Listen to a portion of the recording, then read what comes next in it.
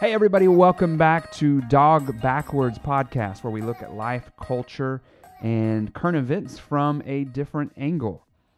This week we're going to dive headfirst into the subject of biblical slavery.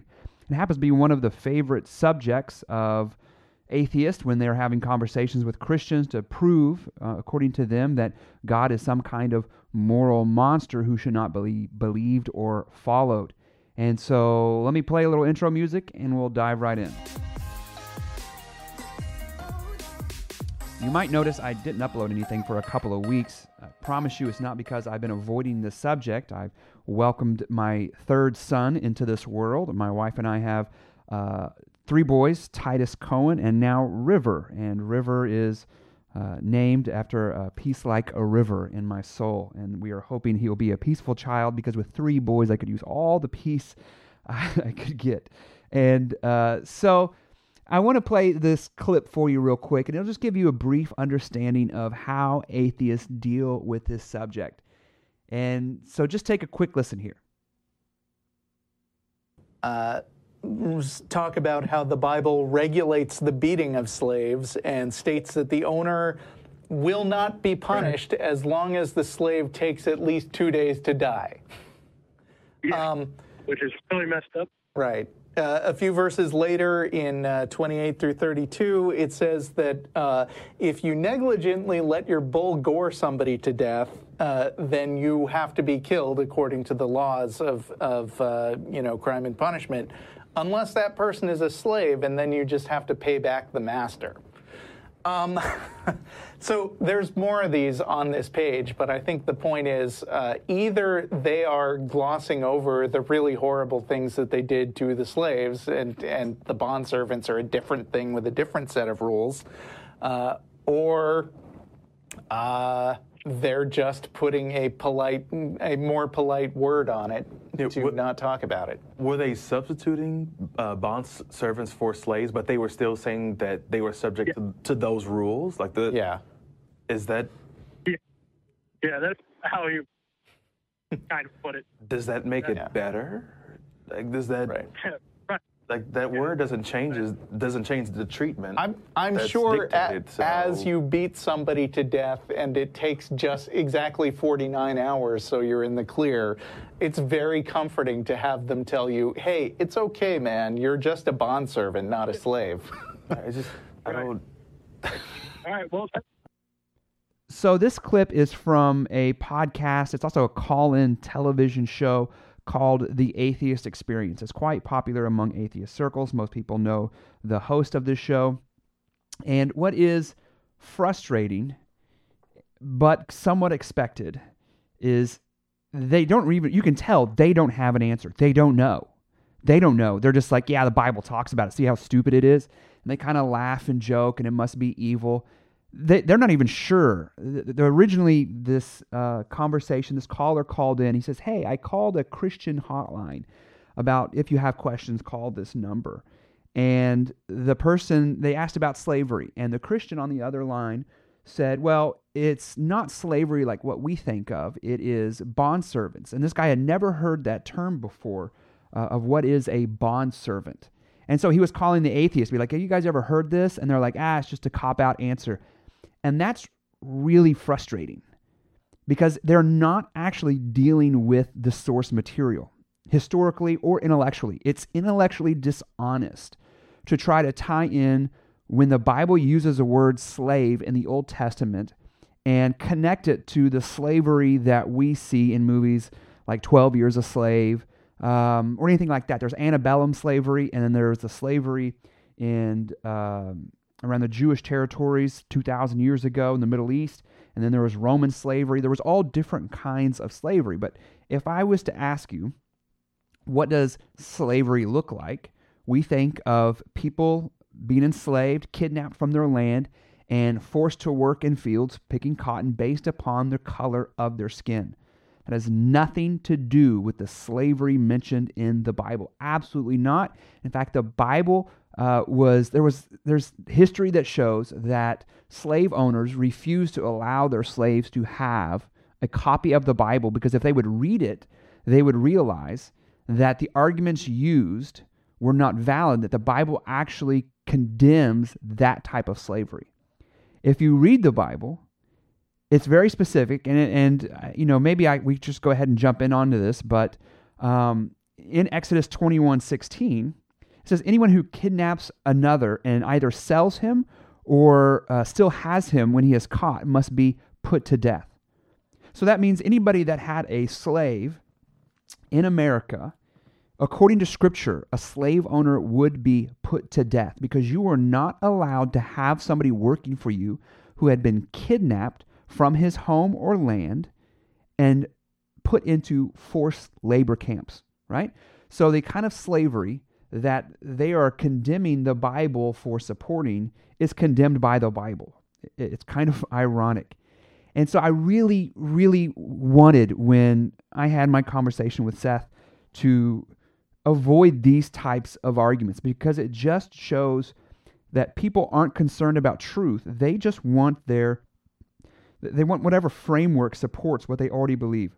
And so if you believe God is evil and bad and you don't want to believe in him, they go to this slavery subject and they say, see, he's bad and evil. All it takes is 10 minutes of research, and you begin to understand what slavery in the Bible was actually all about. So what is this term bondservant, and why is it important? So oftentimes the Bible, instead of translating it slave, will translate it bondservant. And it does that. The word that is translated allows for that. It's not a cop-out. But because there's so much weight on this word slave, when we hear it, our minds automatically go to this preconceived notion that we have. And that is nothing at all about what the Bible is talking about. It does promote a social safety net for people who have gone beyond poverty and are in such despair that they have no other choice, that they could enter into an agreement, a contract to say, I will work for you for a certain amount of time. If you pay off my debt, if somebody had a debt, they needed to be paid off and they couldn't pay it off themselves, they could go to somebody, a neighbor or a family member, or somebody had more money than them, and say, I need help. And they would basically move in and become a slave of that person. Now, you hear that word slave, and your mind starts to go, wait a minute, so they could sell themselves as a slave? Yes, absolutely. It was a way to save their life from starvation. So they would enter into this relationship. It was not for life. Let me read you, here's just another verse. I don't want to miss out on this one. The New Testament condemns slave traders. In fact, 1 Timothy 1:8-10, it says it's ungodly and sinful. And it's in that list of all these things, people who kill their fathers and mothers, murderers and adulterers, and also are those who are in the slave trade business. So the Old and New Testament both reject the American type of slavery. So slavery in the Old Testament was a debt relief program. There were rules on how they were to be treated, educated, and fed. A poor family might sell their daughter to a rich family, but it was a parent's way of saving their child's life. So the most places that we find slavery talked about in the Bible, there's Exodus chapter 21 and Leviticus chapter 25. There are certain rules given to the nation of Israel on how they are to deal with people. Let me give you a few rules on how they're to be treated. This one is Deuteronomy 15. And it starts around verse 12. But it says, if a fellow Hebrew sells himself or herself to be your servant and serves you for 6 years, in the 7th year you must set that servant free. When you release a male servant, do not send him away empty-handed. Give him a generous farewell gift from your flock, your threshing floor, and your winepress. Share with him some of the bounty with which the Lord your God has blessed you. Remember that you were once slaves in the land of Egypt, and the Lord your God redeemed you. That is why I'm giving you this command. So here in Deuteronomy, it says if a Hebrew comes to you, another person from the nation of Israel, and he sells himself to you, even if the debt is not fully repaid within 6 years, you have to let him go in the 7th year. It's called the year of Jubilee. You have to release him. And when you release him, You can't just send him away empty-handed and say good luck. He's worked for you. He's provided labor for you for free. And so you have to make sure you compensate him. Give him a generous farewell gift from your flock. Give him everything he needs to start his life over. So this is, in some ways, it's actually quite beautiful. So somebody comes to you. Imagine today, they say they had credit card debt, and or just IRS. Think of the IRS. If you owe them a bunch of money, they can come and they can take all the money from your paycheck. They can, not all of it, but they can take a large amount. And if you still don't pay, they can actually imprison you. And when you get out of jail, you still owe them money. But here in this way, if you had a massive debt that you couldn't, there was no hope that you could take care of it, and you sold all your land to pay back a portion of it, and you had nothing, you were basically homeless, you could enter into this willingly. You were never forced into slavery. You could willingly enter into it. Just after 6 years, on the 7th year, you were set free. You owed nothing, and you would be given everything you needed to restart your life again. So does this sound like the kind of slavery that they were mocking? Does this sound like some cruel, hateful, evil, moral God? You have to think in the times, 4,000 years ago, this is radical. Radical. When slaves were property, here they're not considered property by any means. They were worthy of sympathy. They were worthy of generosity. You were required to give them a second chance at life. The New Testament also says that Colossians 4:1, masters, treat your bondservants, there's the word bondservant, justly and fairly, knowing that you also have a master in heaven. Now, I would be guilty of just highlighting the pro verses if that's where I stopped. What about these verses that they were talking about in Exodus, where it talks about beating your slave? Does it really say that? Does the Bible say it's okay to beat your slave? So there's a website that you can go to, and something like the Evil Bible or something like that, and it has all the verses on slavery and then these little commentaries. And what you'll often find is people never read things in context. And if you're looking for a moral out from believing in the God of the Bible, this is a pretty easy one to do because you feel very self-righteous. See, I'm against slavery. Let me ask, before I read these verses, let me ask you a few things. Do you know of any Christian who is pro-slavery? I don't. I don't know of anybody who's pro-slavery. Do you know of people who were at the forefront of ending slavery that were Christians? Absolutely. Do you know people who are at the forefront of bringing equality to people based upon the fact that we're all created in the image of God who were Christians and use the Bible to do so? Absolutely. Do you know of any Jewish people who are pushing for the reinstatement of slavery? I don't. I've never heard of that. And so we have to take things like this and go, well, if I was an atheist and I read this, if I want to be intellectually honest, and I don't want to just like have my gotcha statements like, oh, look, I got you now, the Bible says this. I'm like, hey, that's obviously not how it has been in practice since I've ever heard of, or even in the recent past. And traditionally, we believe that Jewish people were peaceful people, that Christians historically have been peaceful people. So now all of a sudden you're saying like, oh, they had these laws that made them moral monsters. So there must be something off if your interpretation does not meet how real Bible-believing Christians live out their faith. Then there's got to be a place where you're missing something. But if you want to just peg a Christian as stupid, then you go to this argument. But what I think that actually does is make the atheist look stupid. I don't mean that in a derogatory sense. I'm not trying to say all atheists are stupid. I'm not saying that. I'm just saying it's a weak argument. And they don't take the seriousness of what a bondservant actually was. And then they don't read in full context or understand certain things like Exodus 21. This is the verse that they were making fun of and like, see how bad it is. It says, Exodus 21 verse 20, when a man strikes his slave, male or female, with a rod, and the slave dies under his hand, he shall be avenged. So they say, see, look, the Bible promotes the beating of slaves. I don't know how you get that. They say, oh, see, this shows it's okay to beat your slave. When it goes on to say, but if the slave survives a day or two, he is not to be avenged, for the slave is his money. Ooh, that's a hard one right there, that money word. We don't like people being referred to as money, but it's his responsibility. It's his investment. He has paid off this person's debt, or he has rescued them from starvation, and he is invested into that person. So let me break these two down real quick before we move on. So it says when a man strikes his slave, male or female, with a rod, and that person dies, that's first-degree murder. So it says if you beat your slave and the slave dies, you're going to be killed. So is that promoting the beating of slaves? Not at all. In fact, it's the death penalty. If you kill your slave, you will die. That's pretty strict. Why would you have that? Because no other culture in that time had such a penalty.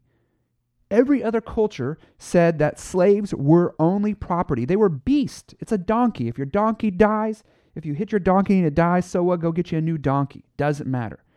The Bible was absolutely radical in transforming the way people viewed each other. It says, just because it's your servant, if you kill him, because that person is of equal worth and value. That goes all the way back to Genesis. You can never use the Bible to support slavery by saying we are superior to this person. Because the Bible from the very beginning says that everyone is created in the image of God. So it was no different than the laws that we have, where it says if you commit first-degree murder in some states, one of the punishments available is execution. You can be executed. But what about the next one? It says if the slave survives a day or two, he is not to be avenged, for the slave is his money. This is a hard one to read.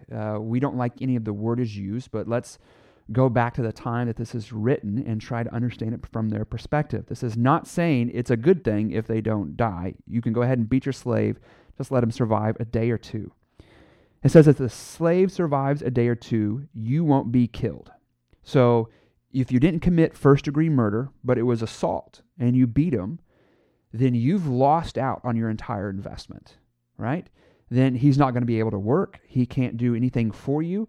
You either paid off his debt or you had bought him to save him from poverty. And now you've wasted your money, right? So now you are suffering the consequences. You have to still feed for this person, provide them an education, get them the help they need to get back to a healthy lifestyle. You've got to do all this stuff. God has commanded you to take care of them and show generosity towards them, and you just kind of screwed yourself. But that's not the only one. And that's what they would love to say. See, look, you can beat them as long as they don't die for a day or two. All you have to do is read a few verses down. Verse 26 is continuing talking about the rules of master and slave, bondservant relationship. So verse 26, when a man strikes the eye of a slave, male or female, and destroys it, he shall let the slave go free because of the eye. If he knocks out the tooth of his slave, male or female, he shall let the slave go free because of his tooth. So if you hit somebody hard enough, and you don't have to hit somebody that hard for their tooth to come out. You really don't. If you hit them hard enough, you can lose a tooth rather easily. Look at hockey players, right? Hockey players might have one or two of their original teeth. And it's like, look, if you injure them, they get to go free and you lose everything. They're no longer, no matter how much you paid, it could be 1 week in and you spent a fortune to pay off their debt and you abuse them and they suffer any kind of consequence physically, they get to go free. So by no means does this say, hey, it's okay to beat your slave. That's a total misreading, and it's an intentional misreading, might I add. It's intentional. They aren't looking for what the Bible actually says. They're reading in. It's what's called eisegesis, when you read into the Bible what you think it should say. So let's just take these two verses and say, well, that gives a pretty strong recommendation to never lay a hand on your bondservant. You've invested in them. For many people, this was the only way to move up in the social structure. If you were born dirt poor and your family, half of them could hardly work, your only hope in moving up, of getting that education, of becoming of a higher social class, was to freely enter into a bondservant relationship. And sometimes if you wanted to stay, now there's some Jewish commentaries on the different views on this. And I had always heard that if you loved your master enough, you could enter into a bondservant relationship where you would get your ear pierced, and that talks about that in Exodus. And that basically meant that you loved your master so much that you never wanted to leave. But some of the early Jewish commentators said this was actually a bad thing, because if you were set free after your 7 years, then you could buy your wife. If your wife was Hebrew, she had to be set free with you. But if she was a Gentile and she was not a part of the nation of Israel, then the slave master would keep her, right? And so part of that was there's this interesting pattern. Whenever there's disobedience, slavery follows. So when the nation of Israel is disobedient, slavery follows. God sets them free, and they are disobedient, and then slavery follows again. And so there's always this time where God would allow slavery as a form of judgment, right? And so those Gentiles who are outside of the nation of Israel, part of their judgment, there's a whole historical context that I quite frankly don't know if we have time to go into, but the specific rules for a time, and it's only for a limited time, where the nations that are surrounding Israel, who had just spent a long time attacking and trying to destroy the nation of Israel, if one of those persons wandered in, you couldn't kill them, right? You couldn't kill them. You could take them, and they would have to work for you. Now, this wouldn't happen with any other nation. Any other nation you wander in, if an Israelite wandered into a neighboring nation who had been trying to kill them for the last 50 years, you would be killed, right? And God is telling them, don't do that. They have to come work for you. Now, they're working for you as part of their judgment. The nation of Israel, God judges his own people by allowing them to go into slavery. They could always escape that. There was always a way out. Part of the hope is that they would see the goodness of God and how he treated the nation of Israel. They could convert. If they converted, they would no longer be treated as a Gentile. They would be treated as a member of the nation of Israel. And the same rules would apply to them. They would be set free after 7 years. But even to Gentile servants, they had to be treated with dignity and respect. Now, the whole idea about if there's one rule where if a Hebrew slave bondservant was set free at the end of 7 years, where he paid off his debt, whichever came first, what if his wife was a Gentile? Well, she wasn't set free. So the man had a choice. He could go to his master and say, I want to serve you for life. And the master would pierce his ear, and he would become a bondservant. The other option is that there's the Jewish commentaries say that's actually not a good thing. Some people said, oh, look how noble it is. He's willing to enter into this relationship so that he could serve, be with his wife and his children. But the Bible is always saying that enslavement of any kind is a negative. Even those who have to enter into it, it's a last resort. It's because you made poor decisions.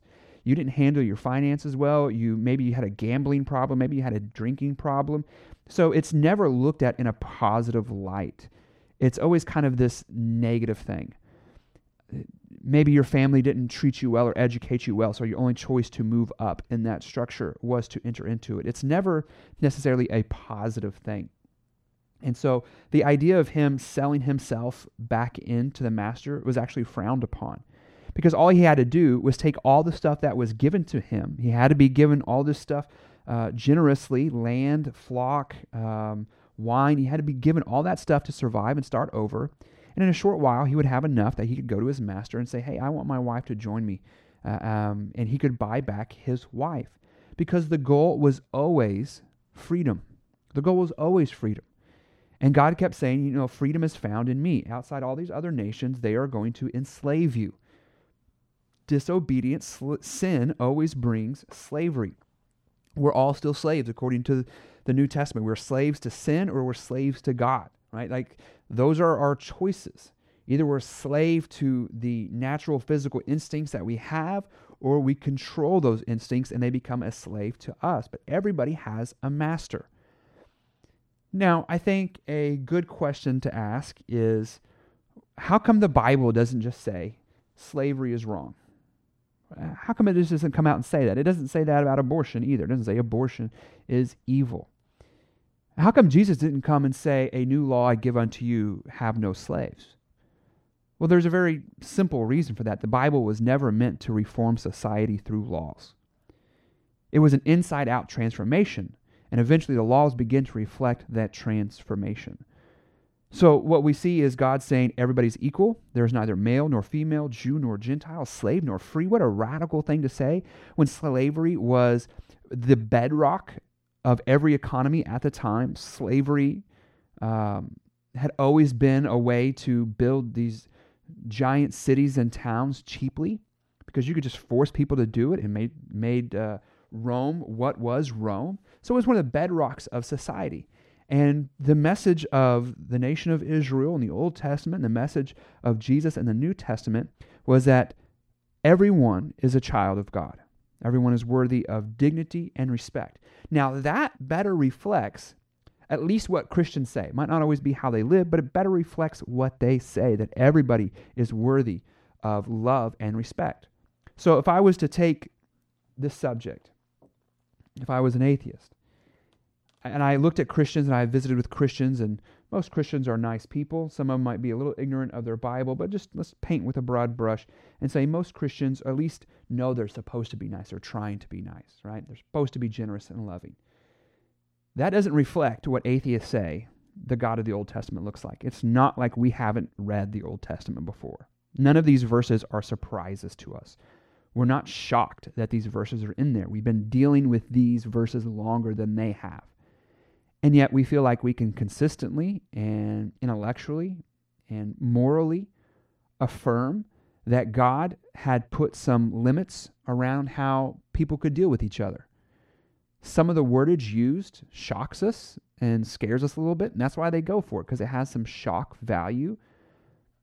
But I just don't see what they say it says. I watched a movie the other day with Tom Hanks, and it's the movie Big. I don't know if you've seen that one, where the little boy who has the wish where he wants to be big, and he gets a job at a toy factory, and they're presenting this toy. It's a robot that turns into a building, and Tom Hanks' character just says, "I don't get it." They're like, "What do you mean you don't get it?" He's like, "Yeah, I just don't get it." And they're like, "Well, we have all these statistics and we have all these things to prove this to be true." And he's just like, "Look, I just don't get it. I don't care about what your studies are showing. That doesn't look fun." And when atheists start to talk about this is the God of the Old Testament, he's for slavery, I'm like, no, I don't get it. I don't get it. I don't see what you're seeing. I've read the verses, but I'm reading them in context. There are some that are hard to wrestle with because, look, when I think of slavery, I'm like you. I think of antebellum slavery. I think of slavery of the South. I think of what Americans did to African Americans. And the Bible says that was wrong. There's no moral leg room to kind of negotiate around that. The Bible says you're worthy of death for that you would be stoned in the Old Testament for living that kind of life, for taking somebody and then selling them into slavery. The Bible does have indentured servitude, where somebody could willingly enter into a slave-master relationship. It uses the word, they could be purchased. Well, different NBA teams purchase players, and we never go, you can't purchase people. But they're hiring to work for them, so that it becomes their property. It's their responsibility, not property in the sense that you can do whatever you want to it. This is your responsibility to take care of. My kids are my property, right? They have their own freedom, they have their own free will, but I am responsible for them. They can't do anything without me. So I have a certain responsibility to take care of them. That was the same way in the Old Testament.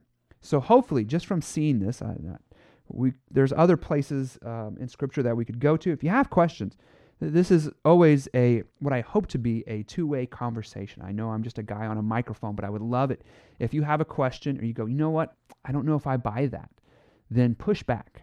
Always be willing to ask questions.